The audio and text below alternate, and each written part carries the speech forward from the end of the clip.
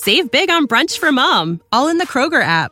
Get 16-ounce packs of flavorful Angus 90% lean ground sirloin for $4.99 each with a digital coupon. Then buy 2, get 2 free on 12 packs of delicious Coca-Cola, Pepsi, or 7-Up, all with your card. Shop these deals at your local Kroger today, or tap the screen now to download the Kroger app to save big today. Kroger, fresh for everyone. Prices and product availability subject to change. Restrictions apply. See site for details. This podcast is a member of the Voices of Wrestling Podcasting Network. Visit voicesofwrestling.com to hear the rest of our great podcasts, as well as show reviews, columns, opinions, and updates across the world of wrestling. And I say, hey, what a wonderful kind of day. If you could learn to work and play and get along with each other. You got to listen to your heart. Listen to the Welcome everybody to Wednesday War Games episode number 51. No, 52. We're on 52. Last week was 51. Liam was desperately throwing me off. I'm Garrett. Joining me as always is my very Australian co-host Liam Jones. Liam, what are you doing? Welcome to the Thunderdome. Well, it's the loudest crowd in wrestling history. Fakest crowd. Well, if you watch NXT this week, it's definitely not the loudest crowd in wrestling history. It was so, it's like they had control over every aspect of it, yet they still chose to make it really quiet for the first half. And then they're just like, Rhea Ripley came out, and the fake Thunderdome, the Capital Wrestling Dome, erupted into rapturous cheers, and then Poppy showed up, and the place went absolutely bonkers. Yeah, that was just me.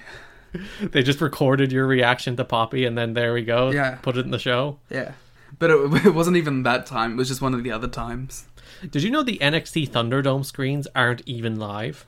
Yeah, because there's someone on my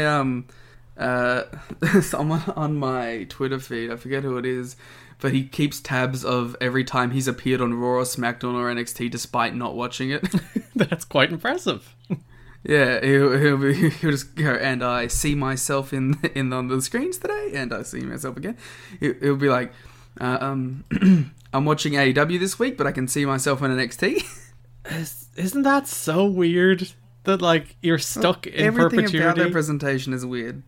Because, like, you're there forever, stuck on a Thunderdome screen, just reacting to Damian Priest or whatever. Oh, to be stuck in the Thunderdome. Just forever. It's like a freaking Black Mirror episode. You're stuck in the Thunderdome forever. You live your life in the Thunderdome screen. Soon, the Thunderdome screen becomes the real you, and the real you is nothing. That's the way the world works. Damn. One day we'll all be members of the Thunderdome. How are you doing? I'm alright. I had a very sad dream. Okay, so I was walking down a cold riverbed, right? Is this a riverbed you know, or a riverbed that's unfamiliar to you? It was a very known riverbed. Okay. Most of my dreams are set in places I know. Okay, I have a follow-up question. Is it exactly the same as the places you know, or is it like a weird dream remixed version of the places you know? Most of the time, it's places I know in weird circumstances. Because for me, anytime I dream of places I know, and this is weirdly consistent, there's like a dream version of it, in which like there's buildings that aren't in the real version, and like it's like 80% the same and 20% different, but the way it's 20% different is like consistent dream to dream, and it's always very strange. There's like, this is the dream version of like the village in which I live, is a consistent dream world, and that I always find that very strange. It's like, what have I manufactured this from? My dreams will go like, it'll exist, like, it'll be like scenes. Like, the first scene will take place in this part of it, and then I'll open the door and I'll be in a completely different setting. Important question again. Is the door you're opening forbidden? No, that's off the hinges already. Oh, okay. As Danny Limelight was on AEW Dark, New Japan Strong finalist. Continue your dream. Oh, yes. So, I was walking down a very cold, depressing river. It was actually iced over, which I don't think has ever happened in the river next to me in my life. Have you ever seen snow in your life?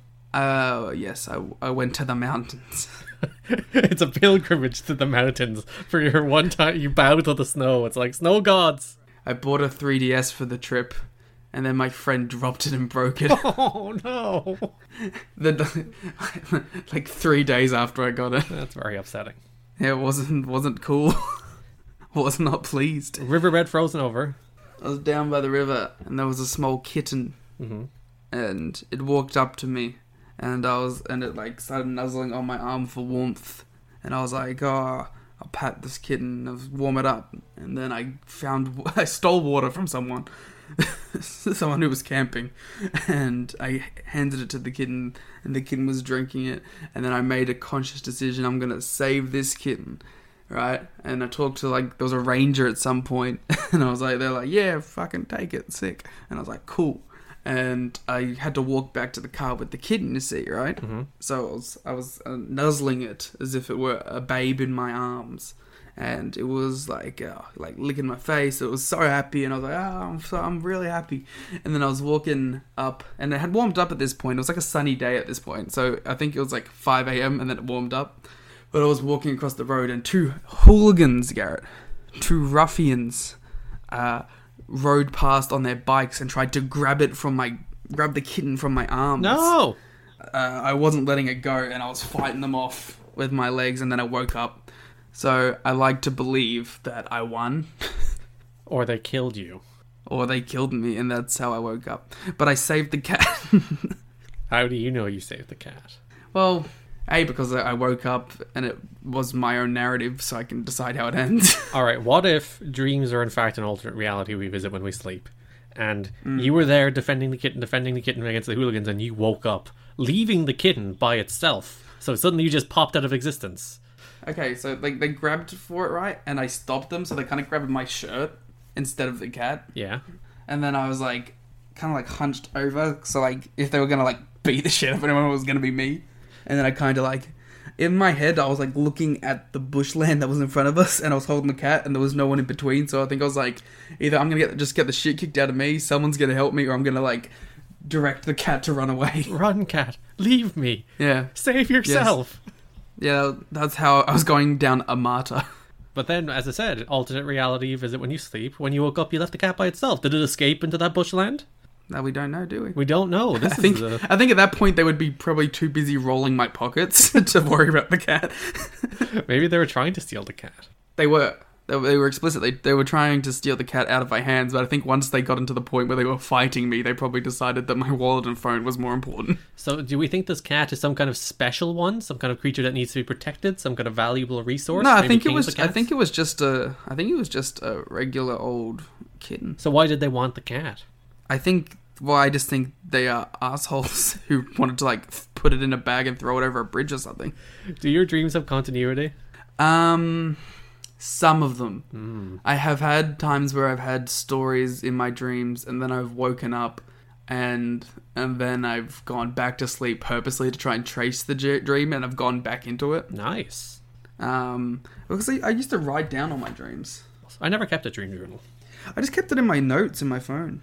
Because like my dreams, a lot of my dreams have continuity, in which like there's, as I said, there's the weird fictional version of the place where I live, which is consistent, and there's like weird, like my dreams have sequels, which is weird. So I hope your cat dream has a sequel, so you find out what happens to the cat, and we can inform our listeners what happened to your cat. I'll go to sleep right after this, and I'll try and chase it. I remember my most common like reoccurring dream was it was always a group of my school friends, right? Set in a place that I knew, that I was familiar with. So it was either, a lot of the times it was my grandparents' house, which they lived out in the bushland on a horse farm, or it's set like in one of the schools that I went to on campus, right? But then it would be some sort of wacky circumstance, like, oh, it's zombies or something. Yeah. And then, like, it would be us dealing with that as my friend groups. Zombies are hard to deal with. I was never scared by these dreams, though. I don't really have scary dreams. Do you have, like, the standard, like, exam dreams, school dreams? Nah, I never really had them. I don't think I cared enough about school to have fresher dreams. I never really had school dreams until I taught for 6 months in secondary school to 14 to 16 year olds, and now I actually have like school dreams from a teaching perspective, and of like dropping me back in with nightmare students. And I'm like, oh god, was that really that much of an emotionally scarring experience for me? Have you ever had like dreams where you wake up and you're immediately like, no, take me back, it was so much better there? No, but I have the weirdest like mundane dreams where I'll be like, I'll wake up, I'll look at the clock, and then I'll roll back to sleep, thinking my alarm hasn't gone off. But then I will dream that my alarm went off and I pushed my alarm forward. So then I'll wake up in another 20 minutes and I'll be back before the alarm went off in the first place. And I'll be so confused. I'll be like, what's happening? It's very strange. I remember I had one dream where I lived out an entire life. Where it was from me meeting my wife to getting married to having a child to waking up. And when I woke up, I was just like depressed. I was like, oh, the dream life was so much better. I remember when I was a kid, I had like such a weird relationship with dreams because like I would dream something and then like something would happen the next day that was basically the exact dream, but it would only be for like 4-second intervals. So you're psychic is what you're saying. I don't know, maybe. But there's definitely times, well, because I used to get like really strong deja vu, and then like I started realizing that, like, it was because I would dream those deja vu moments before they happened. So that's why we're never wrong, because you're psychic. Yeah, that's it. No, unfortunately, that's like those kind of dreams stopped happening when I was like 7. This was like kindergarten. I would dream stuff that would happen at kindergarten, and then it would happen. Speaking of unusual relationships with Dream, Ooh. Every week we review NXT and AEW.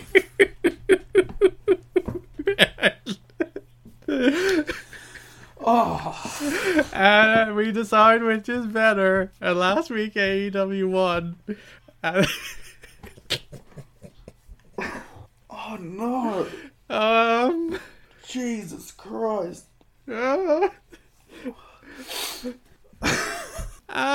AEW, how you doing? Sweet dreams, beautiful American nightmares. Oh, I'm trying a little. MJF and Wardlow opened AEW.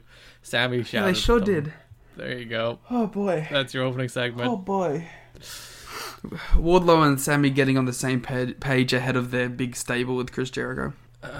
Yes. Actually, no, they did give each other a look. So they were like, Because they all hate MJF. Yeah.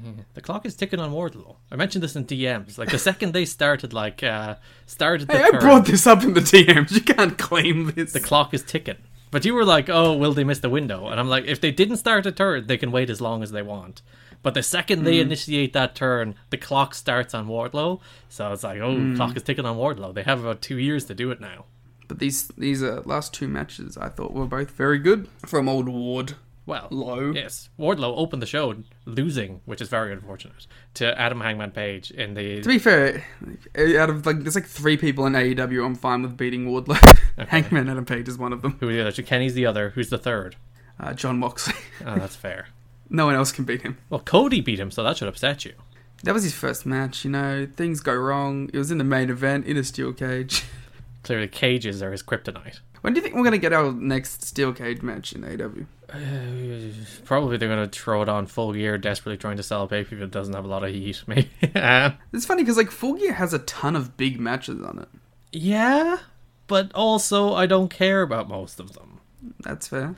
Especially the tag title. We'll get into it. Wardlow, last week we were talking about how Wardlow, you suggested that the Wardlow performance against Jungle Boy was kind of somewhat indicative of him stepping outside his comfort zone and maybe proving something, which I didn't quite agree with. I do agree with it in this match. I think this was more of a match where Wardlow had to go head-to-head with a worthy adversary instead of the usual beating the hell out of somebody smaller than him match. And I thought he looked really good. He didn't have to rely on what he's good at. He had to go out of his comfort zone and... he had to try and work up to the level of someone bigger than him. And he had to work a match where he can't just dominate somebody. Yeah, because he didn't actually get a lot in this match. It was mostly him trying to do stuff with Paige running around him and avoiding him. Yeah, because he went for a senton and Paige avoided it, and Paige made valiant comeback. He tried to lawn dart Paige into the thing, and Paige rolled off and pushed him into it instead. And yeah. And then when he did get caught, it was like big moves with a lot of impact. Like he did the... I don't even want to call it the spear, because it was more like the shot put slam. Yeah. And it was fucking sick. Like, where he like picks him up and then he throwed him through the... what do you call it? Barricade. So, yeah, Paige goes to the final. Paige and Omega is the obvious final and the right final. It's the final they did. Who could have foreseen this? I do like that, the obvious choice is also, a lot of the time, the right choice. And a lot of people tend to mistake unpredictability with better, and generally things being unpredictable just means that they're sloppily put together. Whereas here, Paige and Omega was the match, and they went to the match. Part of me thinks that it's getting a draw. Ooh. I think they're going to do a time limit draw. And I like, because I don't see them wanting to give either person a win over each other yet so early. It'll either be Kenny or it'll be a draw. Yeah, I think it'll be Kenny, and I think he might be a little cheap about it. Do you think he actually goes like full has to cheat to win? I don't think he does like nefarious ref bump low blow, but I think he might do like a little gravity of the tights or something subtly subtle. cheaty. Yeah, not like super must twirl your mustache, I'm a Bullet Club heel now, but rather something like... So you're saying he's not going to come out with like freshly shaved arms so he can do the chainsaw, and he's not going to spray the hair, the icy hot stuff in Paige's face. And he's going to start brushing himself. He's not going to stick a flag up Paige's ass. So, yeah. These are all Kenny Bullet Club strats. The famous Kenny Omega playbook right there. Yeah. The wonderful IWGP Junior Heavyweight title reign. Yeah, it was, first of all, it was a good run. Was it? I remember like so vehemently defending everything he did, because I was like, no, it's good, I swear. Well, at least he actually did good stuff in New Japan, so you don't have to defend the bad stuff anymore. I don't know. You can let it go. You can be like, oh, the Bullet Club cheating stuff is really annoying and they do it too much. I had to defend it because it was like the first time I could see Kenny consistently since he became my favorite wrestler in like 2008. So I was like, alright, Kenny, please. I'm just going to pretend everything you're doing is great. And then it worked out. It all worked out. The vindication that I felt on the New Beginning show where he beat Tanahashi for the IC title. The absolute vindication. I was like, yeah, he can still go. John Moxley cut a promo on Eddie Kingston. You know, it's a remarkable idea that they're just like, hey, we have these two guys in our pay-per-view main event who can cut really good promos. So every week, we're just going to let them cut really good promos. It's a very novel idea. And they're just going back and forth on each other. It's like, wrestling's not that hard, you know? It's like, there's times... It's really not. Where it's like, doing it for a long time is quite difficult, I'll give you that. Because, like, coming up with unique angles for everybody, week in, week out, cycling people up and down, and doing it without getting bored, because I think that's where a lot of the wacky stuff comes from. I think that's why you need to surround yourself with, like, a good group of people, so it's not all on you to make all those decisions. Yeah, but, like, booking, like, not quite by the numbers, but, like, straight-laced, down-the-middle pro wrestling that usually works and is actually very effective, I think can be, like, creatively stagnating sometimes, and that's the reason you get, like, Chris Jericho, who will veer from, like, doing really good serious stuff to really bad debate stuff, because he just wants to amuse himself eventually. He doesn't want to do the same stuff over and over again, and these are very creative people who want different creative outlets, but you do have to slap the reins on yourself. You gotta be like, no, you're not allowed. You do good stuff, don't do bad stuff. I don't know, maybe there should always just be, like, one Jim Cornette type, not Jim Cornette, but one Jim Cornette type around to just be like, maybe we don't do that. Yeah, it's just the person that's there to be the other devil on your shoulder, or the angel on your shoulder, I guess, in this instance. There needs to be the wet blanket. Yes. Kingston also cut a promo before his match with Matt Sydal, my favourite part of which the cameraman began to get in the ring and Kingston was like, no, get out. You're not welcome here. You didn't earn being in here. My favourite thing was he told the cameraman, he's like, I know that they told you to get in here, but no. Yeah. King's so good, man. Get wrecked, Tony. You can't direct your cameraman.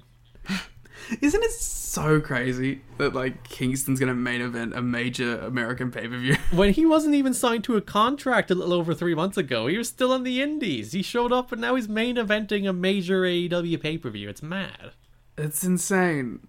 And like it's like guys like him that I'm just so happy for AEW to exist. Just to give like major platforms to guys like Kingston, Chuck Taylor, Colt Cabana, you know what I mean? Like the guys who have like earned it. Yeah, and the people who probably wouldn't ever get a fair shake in WWE. And people who didn't, in some cases, in the case of Colt Cabana. This is what AEW is for, these kind of people.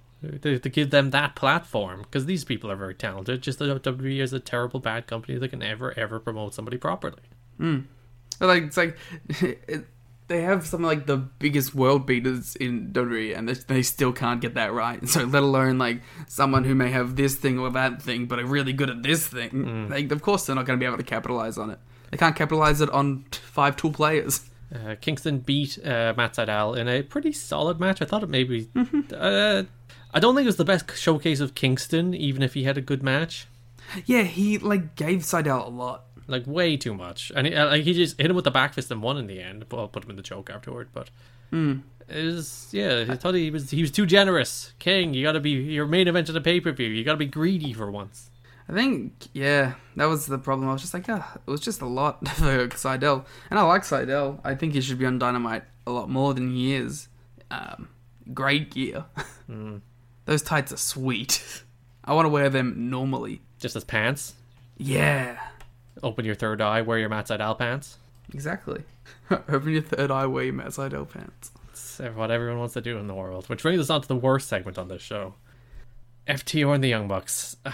Listen. Was this the worst segment on the show? Maybe I'll Actually, no, there was a debate. Oh no, which was worse? The debate I didn't expect to be good. The FTR Young Bucks feud I expect something of, and it's really bad. So I will stick with it being the worst part of the show. It could have been like a 2-minute segment that was just stretched out. They lost me immediately because the first thing FTR talked about was, I'm going to upset the internet saying this. And I'm like, would you shut up? Would you do... Who are you, Pat McAfee? Would you do anything just that relates to your characters and your story? Can you get out of here with the meta nudge wink wink bullshit that constantly permeates literally every single thing they do? For a team that's like, we're the old school Southern wrestling tag team. Could you imagine the Rock and Roll Express doing this nudge wink wink bullshit in like 1985? No.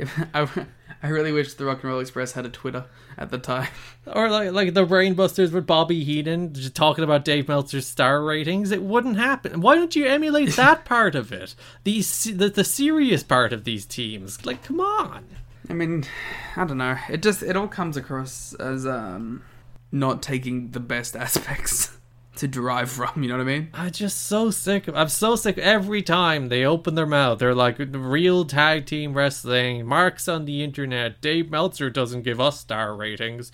We're going to make everybody on... It's like relentless. I want to care. I'm curious about what FTR's star ratings are. You as a tag team. I want to care about you against the Young Bucks, which should be one of the biggest tag team matches in North American history. It's a match that people were sold on 5 years ago. Well, for 4 years ago. Either way, for a very long time. And now that you're delivering it, now that you're building to this program, it stinks. Like, I don't know why I should root for any of these people. The Young Bucks were obnoxious and annoying Tony Schiavone 2 weeks ago, and now Matt's the valiant babyface who's overcoming a leg injury to fight against the dastardly FTR.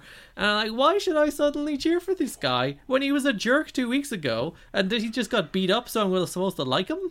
And how am I don't know. Go on and watch FTR because they have boring tag team matches, and their last pay-per-view tag team match was the biggest snooze fest in the history of tag team wrestling. Thank God Hangman Adam Page was there to save it.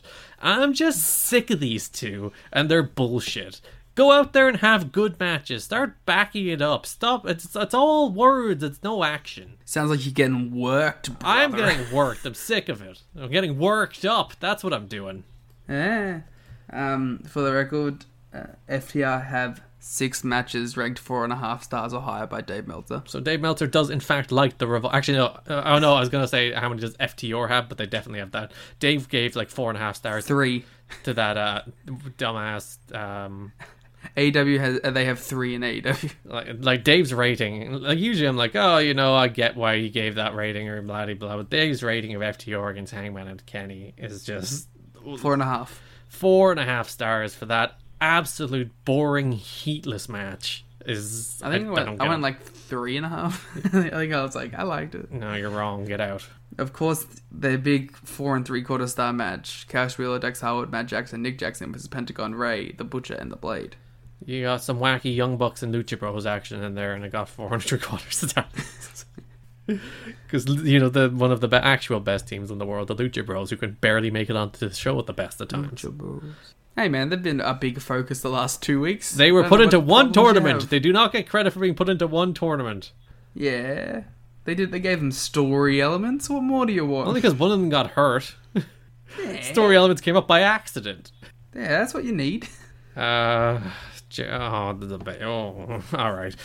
The debate. Once again, I'm still like super over Judas. The Judas sing along is cliche and annoying. It's only good with people. Yeah, and like it's you can't do it every week, Chris. You just can't stand there and wait. And you see, my problem is if he organically incorporated the Judas into his entrance, I'd be probably okay with it. But the fact that like for the last like 3 times he gets to the ring and he has to stand there looking at the crowd waiting out like the last 20 seconds of Judas, and I'm like, no, stand on the stage longer, make it a longer elaborate production of an entrance, do something that gets them all the way to the Judas in my mind. Well, I remember he was saying on the podcast, he was like, they're supposed to sing it twice and people stop singing it, so he's like, I'm gonna make them.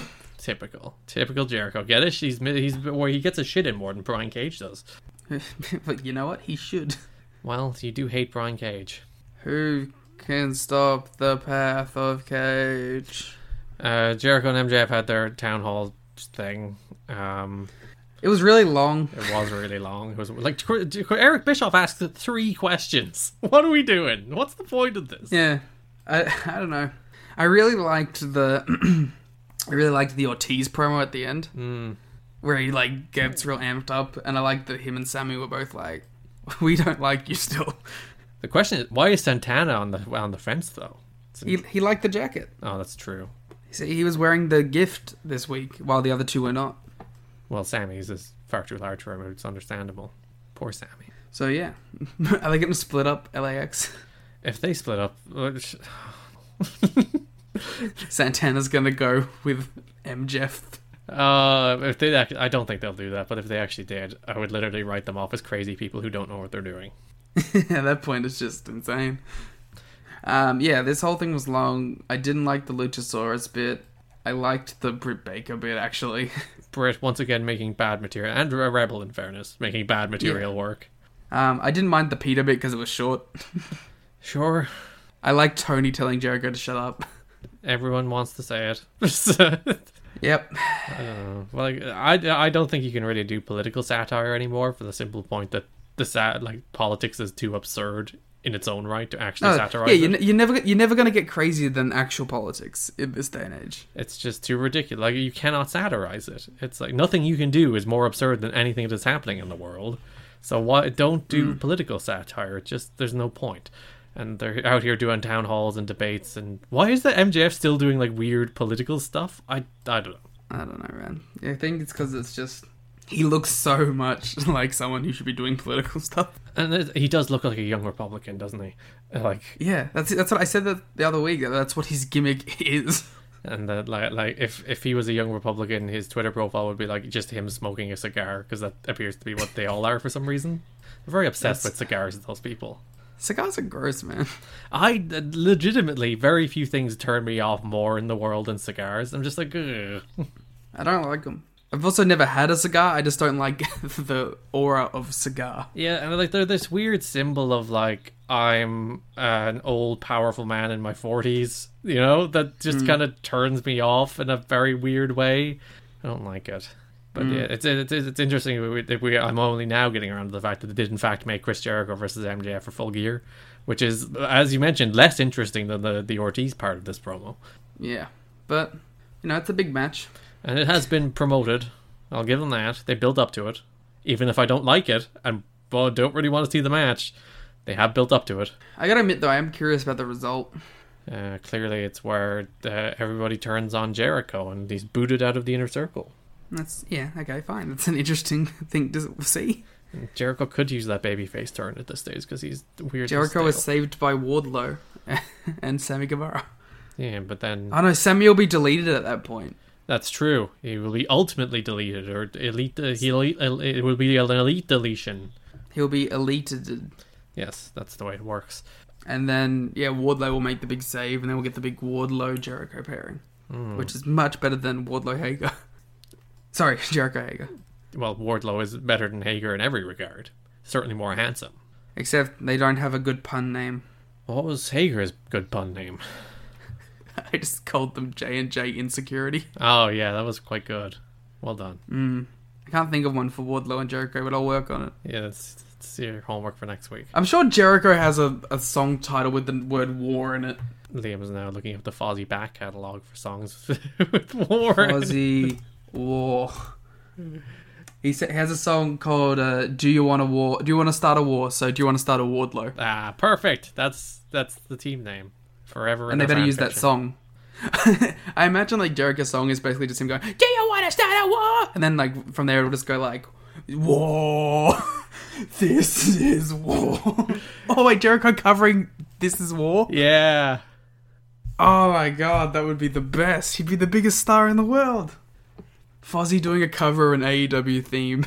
Fozzy should sing all of the AEW themes. Fozzy becomes the new like CFO money. Yeah, do a remake, do the Fozzy version of Kenny's theme. Just Jericho. I hear the battle. Like how in my head Jericho sings like a South Park character. The Fozzy version of Cody's theme, of course. Oh, that gave me shudders. I want him to cover Brandy's theme. The Fozzy version of the Lucha Bros theme. I want the Lucha Bros. Just him screaming Lucha Bros, Zero Miedo. Yeah. Meet us in the ring. Who has a rap though? Him doing Hager's rap theme. Best Friends, of course. That would be a good one. It's just him going, Best Friends. Yeah. This is what AEW needs. This is the musical shift that AEW needs. This is what they should be going. If they ever do like a Jericho's in charge of AEW like episode, they should definitely make him do all the things. Do it live as well. Have him singing in the center of the ring. Have the band there. Have Fozzy playing the entire time. Cody defeated Orange Cassidy to retain the TNT Championship with a weird finish in which John Silver kind of just... Because the John Silver part was fine, because John Silver attacked Orange Cassidy, hit him with a boot, and then Cody pinned him with a crossroads. But the weird part was Arn Anderson threw a punch at Orange Cassidy afterward, which was like... They kind of glanced over that, and they didn't make it a part of the story. We were meant to only focus on like the John Silver interference because it sets up a buy-in match for Full Gear. But it's like, are we just going to gloss over the fact that Arn Anderson threw a punch at him and Cody's the babyface? Maybe that's going to be like a subtle thing. Or maybe it'll be like many of the things in AEW that just don't go anywhere until like 5 weeks when they decide it's going somewhere again. That's fair. That's storytelling, Gary. You just don't understand. It's the slow build, yeah. It's the slow build, baby. But yeah, I thought this was better than their big draw. And mainly because it was 8 minutes shorter. And I'm also pretty excited for John Silver, Orange Cassidy, so... It's going to be the best match on Full Gear. It might be. Cody's TNT title run. It's weird. Which one? This one. I mean, he's had 2 title defenses. It's true. It's only really just started. You know what AEW loves? Its fans. Just people sitting in the crowd watching. Yeah, it's their favourite thing, because they got so many seats to work with at the moment. So, like, at least, like, twice a week, they just cut to it. And sometimes it doesn't even go anywhere, because there was, like, a couple of weeks where they cut to Kazarian watching tag matches, and, like, it just never went anywhere. We never mentioned it again. Of course, Orange Cassidy, or the other one, Darby Allin, makes sense sitting in the crowd, because he's facing Cody at the pay-per-view, but in a match that has, like, remarkably little build... Maybe it's just meant to set up atmosphere. Former champs are watching what's going on, that kind of thing, you know what I mean? Just trying to set up... everyone scouting everyone. I think it's usually like, alright, what do we do with Darby on this show to push it toward the pay-per-view? How about we just have him sit in the crowd watching Cody? Yeah, okay, that'll do. That's what Lance did this week. Yeah, so people just watching on from the crowd. Yeah, the Darby match, it feels like it should either be like an Orange Cassidy third match with Cody, or more ideally, like it should be the Brody Lee Cody blow-off on this show. Yeah, it's a weird one because like... after this match, they had a big schmoz in which the Gun Club ran them off to set up Cody and the Gun Club against the Dark Order next week. Again, on the next week is the go home, isn't it? Before Full Gear. And it's like, it feels like Darby and like Hobbs should be teaming up against Starks and Cage or something. Yeah, because it feels like they're like, okay, Darby's the match. How are we going to build it up? I don't know. Let's just do some matches with Orange Cassidy. How are we going to build up? We're not. He's going to sit in the crowd. That's the key. He's going to sit in the crowd and get beat up by Team Taz on Dark. Maybe that's the big swerve. Cody will join Team Taz. Yeah. And Will Hobbs will be devastated because he was going to take the spot. But then he's like, no, Will Hobbs, we got a new person instead. Wrestling has more than one royal family. And it's the Fozzy version. No, I can't even do Dad Rock. The dad, because Cody's song is already Dad Rock. Yeah. He just does the wrestling as more than one royal family. Yeah.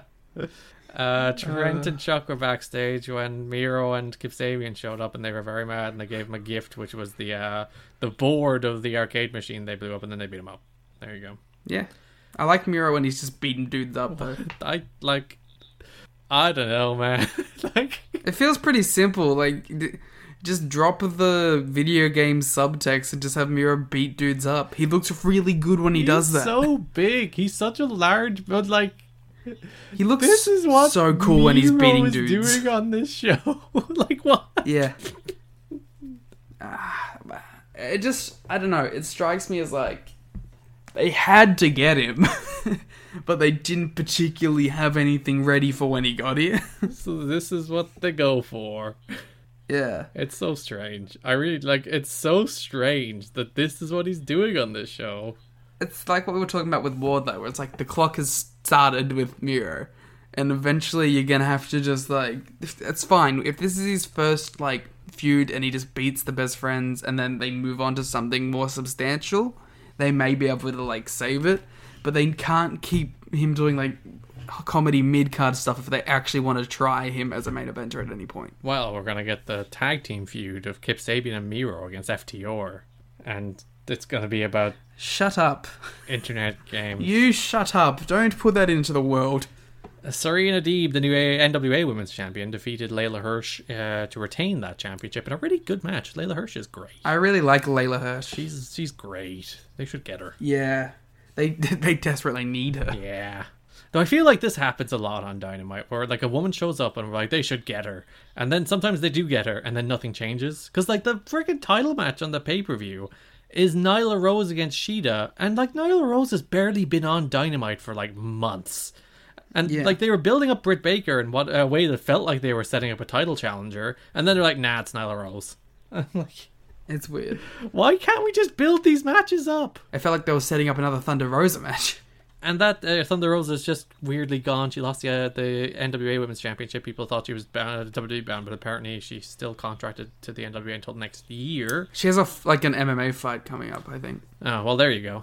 Good luck to her. Is she fighting Jake Hager? They should do that. I'd love to see Thunder Rosa beat the shit out of Jay Hager. Intergender MMA. That's the new push. As long as we're in the same weight division, sure. Layla Hirsch, look great. Sign her. Yeah.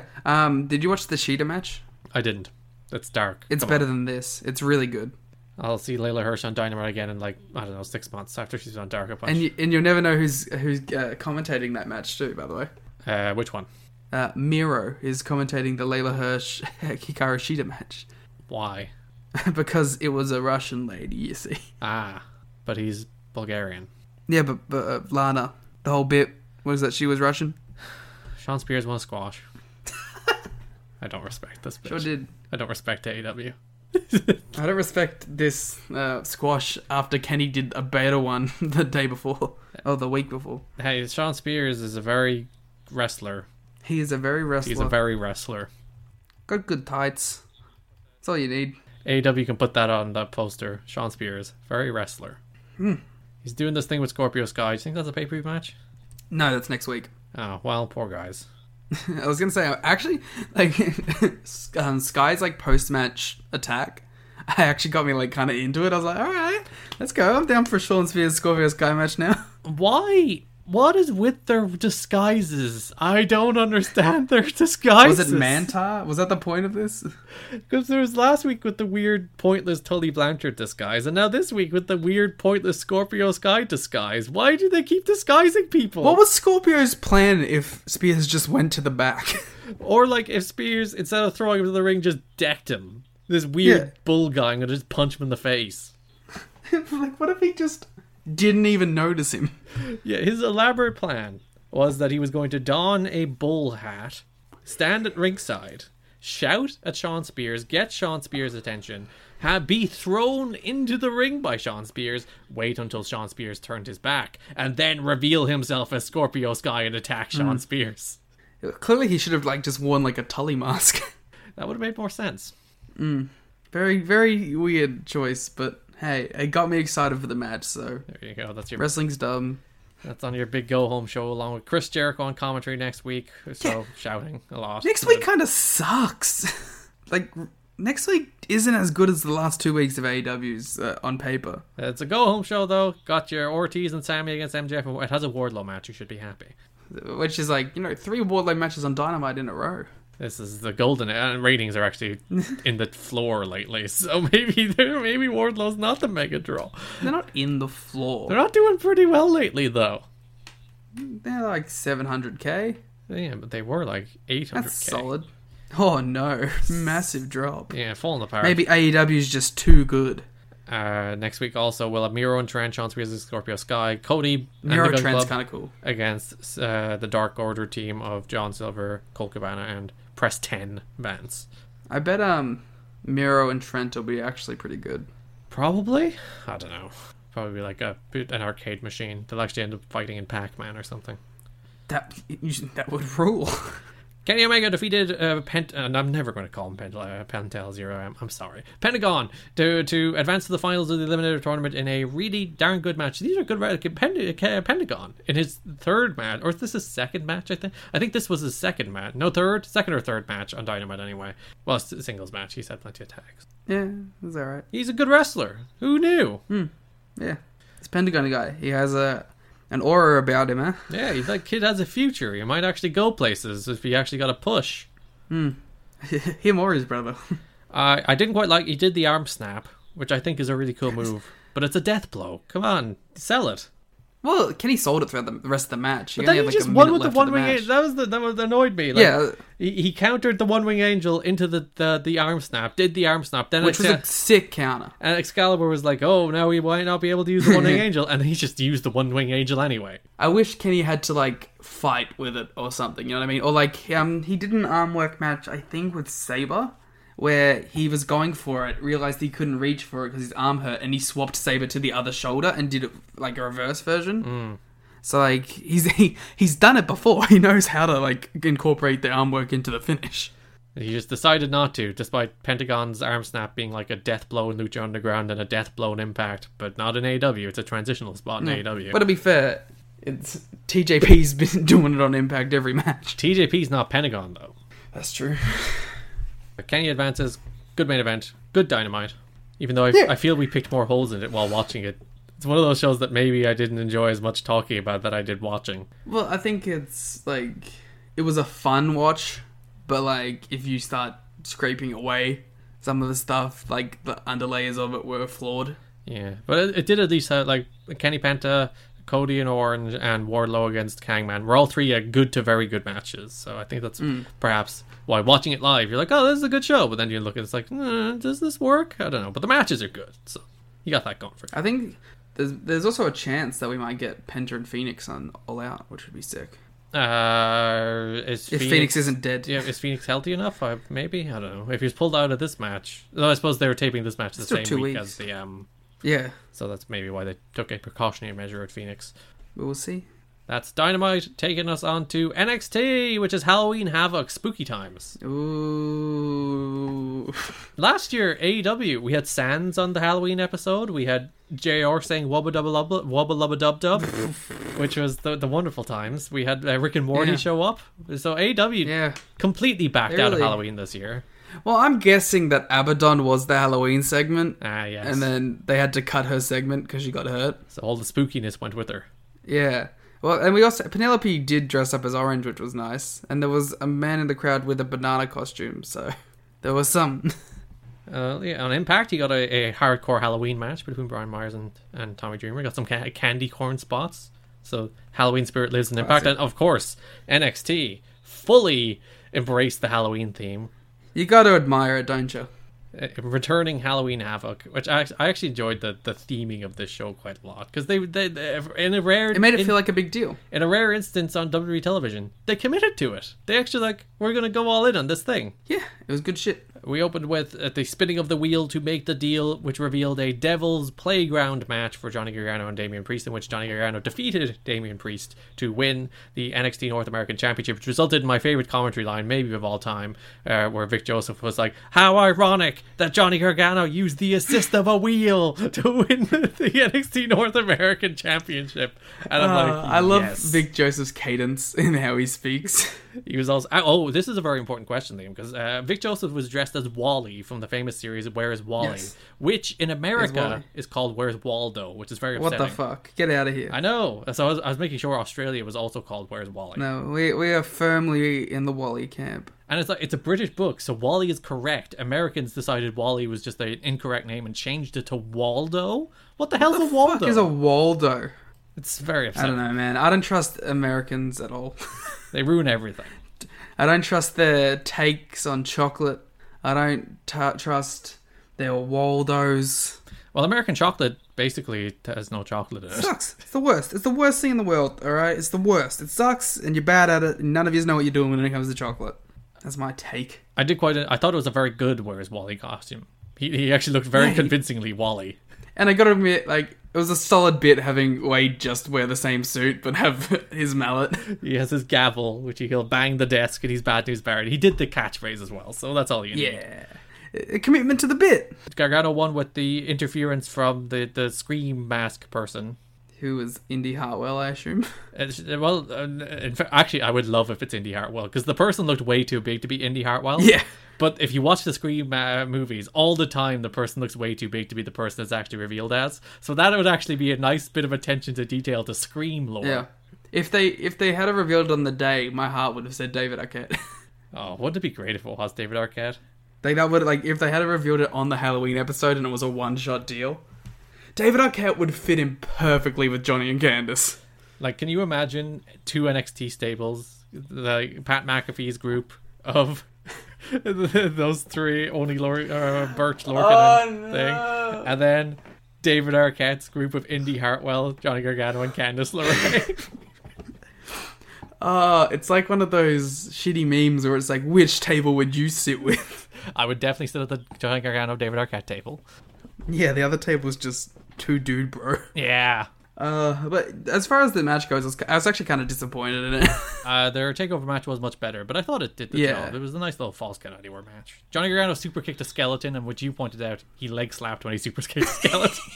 He slapped his leg, super kicking the skeleton. Which logically makes very little sense, because the leg slap is to be hitting flesh, and skeletons don't have flesh. That's why it made me laugh so much. It's very good. I love Johnny. I didn't really like the little catering section that they did of this match. I thought that was pretty boring. But the first when they initially went out into the crowd, I was like, first of all, I was like, oh, and then they threw Johnny onto a table a bunch, which was pretty sweet. And then they did the spots on top of the spin the wheel, make the deal platform. Yeah, with some sweet knocking people off the platforms into graveyards, I guess. Yeah, there was a lot of graveyard action on this show. Johnny is the new champion. A decision I'm actually fully on. I think Priest should actually move up. Priest should be elevated now. Yeah. Yeah. Priest could be the next world champ. Johnny has been very good in the show. He's been carrying the show lately, so he should be a champion. Yeah. And with legitimately though, in this match, I was all in on Priest the entire time. Oh. I thought he was really good in this match. Well, you just said you were disappointed in this match. In that it wasn't a 4.5 star work kind of match, you know what I mean? But as far as the actual spots and being smooth and stuff like that, I thought Priest was really good and came across looking good. He's one of the few NXT guys who's done his best work in NXT. Well done. Yeah. Love big Priest boy. Yeah, big Punishment Martinez being whoa, blowing people away in NXT. Who'd have thunk it? Shout out nightclub Aleister Black. Actually, no, sorry, he was Aleister Black who fucks. That's which one he was. He could also be nightclub Aleister Black who fucks. Just put them together. Yeah. It's a little wordy, but... I mentioned my tracksuit match idea on Twitter, and somebody pointed out that, like, imagine Damian Priest's tracksuit. Would be majestic. Oh, he'd be cool as fuck. Yeah. That's a cool dude. Although, downgrade on the gear, I will say. He had a cool entrance, though. Yeah, he did. He had a real cool entrance. But I gotta admit, I'm much more of a fan of showing a bit of the leg in there, Priest. The fishnet, or whatever equivalent. Bring it back. Okay, the Grimes stuff in the lead up to it, it's a real shame he's actually really good at this role. It's very upsetting. It's his his voice. He'll never get. He has the country like cartoon over the top voice, and he'll never be pushed because of it. Because people, for some reason, think nobody can take someone who sounds like that seriously. He really reminds me a lot of WCW Jericho. Because like Jericho would have the same kind of inflection on his comedy stuff too. And like I said to you in Twitter, like, couldn't you imagine him literally doing this haunted house stuff? Yes. With who would he have done it with? Well, in my head it was Vampiro, but that might be too cartoony for Vampiro. Stick La Parca. He would have done it with La Parca. Yes, and it would be like a Dios de los Muertes. Is that how you pronounce it? Yeah, it'd be like that. That would have actually ruled back in like '97 WCW. Yeah, like Jericho would have like. So hopefully they can learn from that and have him take the Jericho like pathway of being comedy but also being serious when he needs to be. So you're saying he has to leave and go to the competitor to finally be pushed? Yeah. You know, even then it took him way too long to be pushed. But anyway, didn't he like win the title like in his second month? Well, they did the fake for out one night. Yeah, he didn't actually win the title until he won both in one night, which is about a year into his run. Oh no. Clock's ticking. Or no, was it 2 years? No, it was about 2 years into his run. Never mind, it was the end of 2001. Oh well, I think it worked out. Yeah, that main event against Triple H was good for him. Isn't it weird that like Chris Jericho for his entire like run was always like the fourth top heel and the fourth top guy, and really he's just a story, an example of persistence, that like everyone above him retired. And eventually he reached the stage where he was like the only guy from his era still around working regularly. And like by default became a top star. It probably helps though that he was younger in that peak, but like, which just gave him more longevity. You know, Edge is younger than him, but Edge got injured. Is Edge younger than him? I think Edge is either younger than him or the same age. Yeah, he would be younger because Jericho's turning 50. Whereas Edge I think is like 46 or something. First of all, no one's touching Suzuki as the best over 50s wrestler. No, not even close. They can both step back. But I really do find it interesting. Like Jericho spent his entire career as the guy who was below at least 3 or 4 people, and he just waited it out. And everyone above him retired, and now he's this big star. Yeah, it's like hell of a career on him. I forgot Edge blocked me on Twitter. Good times. Oh no! Is it because you talk shit about his long match? Yes, I think no, to be fair, if you go back and read my tweets about the greatest match ever, I actually thought it was actually a really good match. I just thought the production of it was really obnoxious. Speaking of production being really obnoxious, I was gonna say, sounds like WWE. They brought it back for this show with the freaking crazy... like AEW had obnoxious crowd noise this week, and then NXT is like, let's take it to a different level.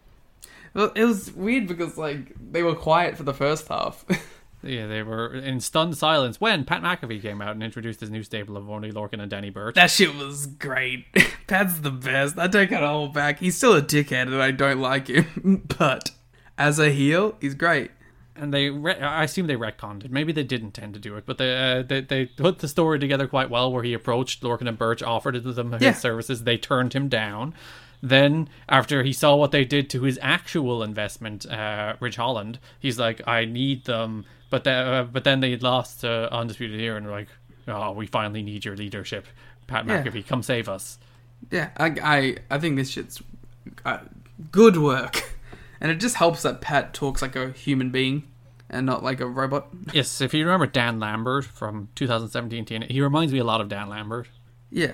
Because like I thought like the distinction I made with you was like I think like he has like the perfect amount of like smarm that Dan did, but where Dan was like better at going over the top with it, I think Pat's a better storyteller while doing it.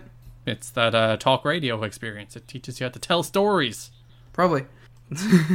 But I hope Pat just keeps like. It's funny, like, Pat's literally gonna start doing, like, the Robert Stone brand, but, like, better. But, like, serious and actual, like, a main event stable. Good stuff. It is weird seeing, like, Oni and Birch, like, wearing suits. They look well. I think they look okay. It's like, it doesn't really suit them, you know what I mean? Yeah. We were asking last week if they did the potential war games that I set up in my head, who would the fourth man be? They answered that question. The fourth man is what's his name? Pete Dunne. There we go. I forgot his name. I had to say it. O'Reilly came out. He was like, "I'm going to fight you guys," but then Pete Dunne came out with chairs, and he's like, he handed one to O'Reilly, and they were going to fight the yet to be named Pat McAfee stable before Pete turned on Kyle O'Reilly and hit him with a chair. So there we go. Mm-hmm. Pete's looking good. Pete's looking in very good shape, and thank God he's not stuck in NXT UK. I was gonna say, yeah, fair. I did watch that tag that everyone was talking about. From what? And it's good. NXT UK. Don't you lie to me. It's good. People talking about NXT UK. You pretend like something from that show. It was done in Ilya versus Walter and Wolf. Don't you? It's good. Where's Tyler Bate? Is he wrestling on that show? He's not wrestling on any of those shows. What's wrong with him? I don't know. Is he injured? Is he just not doing stuff? Was he cancelled? I don't think so. He hasn't wrestled since March. Maybe he's just given up. I wouldn't blame him. Maybe he was. Maybe he's secretly waiting for that cancelled. contract to run out, baby. Santos Escobar defeated Jake Atlas, and again, once again, Ray tights. Yes, Grey Ray. He wore the question mark tights from the Halloween Havoc match. Well, they weren't the tights themselves, but tights inspired by the question mark tights from Halloween Havoc, which is quite cool. I gotta admit, like, despite not being a country that celebrates Halloween, I think Halloween Havoc has to be like one of the all-time pay-per-view best names. It's so good. You don't celebrate Halloween? No. What? It's not a thing here. Like, not at all? I mean, it's in the last, like, 5 years, it's slowly become a little bit of a thing. But so, like, you don't go trick-or-treating? No. So you didn't grow up going trick-or-treating? No. Why don't you have Halloween? We've never gone trick-or-treating. It's not a thing here. But, like, how did it not, like...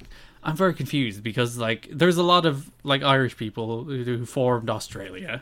Do better or worse. Wow. But, like, my point what being, the fuck? we sent all our convicts down there and they didn't take Halloween with them? I didn't know, was Halloween an Irish thing? Yeah. Ah. I just assumed it was American. It goes back to, like, ancient Celtic harvest festivals. Samhain. The festival of Samhain. Well, we don't do it. And, like, Americans have ruined it because they've fully Americanized it in annoying American ways. But, wow. Why don't you have Halloween? We don't... Well, I mean, like, we acknowledge that it exists, and, like, some kids do it now. I think as the younger generation starts taking over, it'll start to happen. Is there, like, some traditionalist Australian shouting about how the foreign cultures are getting rid of our Australian traditions, inflicting Halloween on us? Yeah, but it's... And there's a lot of general anti-American sentiment in Australia because we do take so much from their culture and their identity that you know, there is blowback. But unfortunately, it's always blowback on the fun things, and there's never blowback on the other stuff. Like Halloween isn't even corrupting American. our media. There you go. It's from, well, it might have pagan roots, but it's traditionally thought to be Celtic. And there you go. I'll head the Halloween movement. Probably not this year. Wow. My mind has been blown. Aren't our cultures so varied? Escobar won. I'm still not sure. Like, I get, like, Escobar's been put over strong and he's one of the better acts on the show, but, like, he has no contenders. That's a bit of a problem. I don't know, man. Speaking of people in suits, Wilde and Mendoza look very good in suits. Also, they had amazing face paint. They did. It was, like, perfectly faded into, like from the corners, you know what I mean? It was very impressive. Ember Moon. The Full Sail art makeup students. Killing it today. Ember Moon, she had a package where she was like, Dakota Kai was a kid when I was here, but now she's like a best in the world star, setting up their match next week. They really should have just done a 2-week Halloween Havoc deal. Well, next week, when's next Tuesday? Is it too far past? It's only 3 days past Halloween, so yeah, you could have done it. They could have gone post Halloween Havoc. Yeah, actually, we forgot to give Pat credit for one great line. Go on. He did say Happy Halloween Havoc. Ah.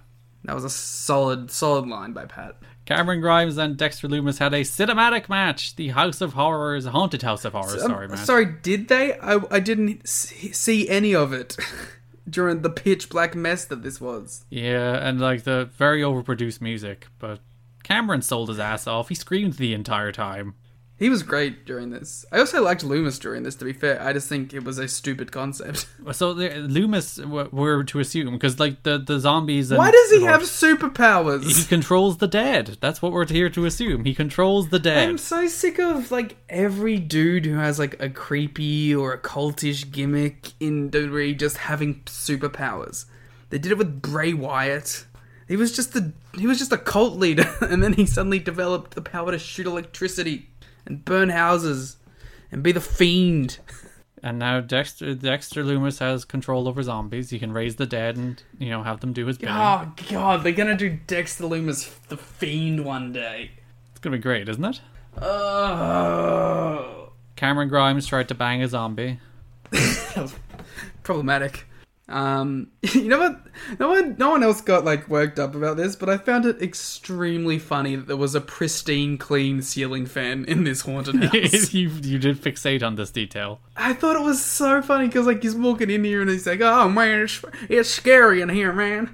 And then like there was a perfect like pot plant and a clean ceiling fan right above him. Who's not to say this is Dexter Lumis's house? That's what he said. The implication was that it was Dexter Lumis's house. Yeah, so he likes to stay cool, which they live in Florida, very understandable. I like this whole thing. Like it was stupid, but at least it made me laugh. The problem with these segments when they do like these the crazy stuff like this is you get all these people going, "Well, that shit was the best," and that's what makes me hate these segments. But when they're just like so absurdly dumb that everyone doesn't try and make them out to be art, I'm like, yes, I'm all in on it. Yeah, wrestling should be dumb and stupid, and no one should take it. Just when people like the dumb and stupid things are like, these are the best. It's like, no, stop rooting it. Yeah, just stop rooting it. Just let it be what it is. Let it be the Firefly Funhouse. Let it be the singing. Who shot Bravo? Let it be Cameron Grimes. Yeah, exactly. That one maybe a little more because that's just a straight up Lucha Underground death. Hey. Although I don't think he's dead. I think it was a red herring. You never know. There's very many candidates. Did you shoot Johnny Bravo? Did copyright law shoot Johnny Bravo? Man, he's pretty. Rhea Ripley defeated Raquel Gonzalez. And I liked this match a lot, and you didn't like this match at all. So let's fight.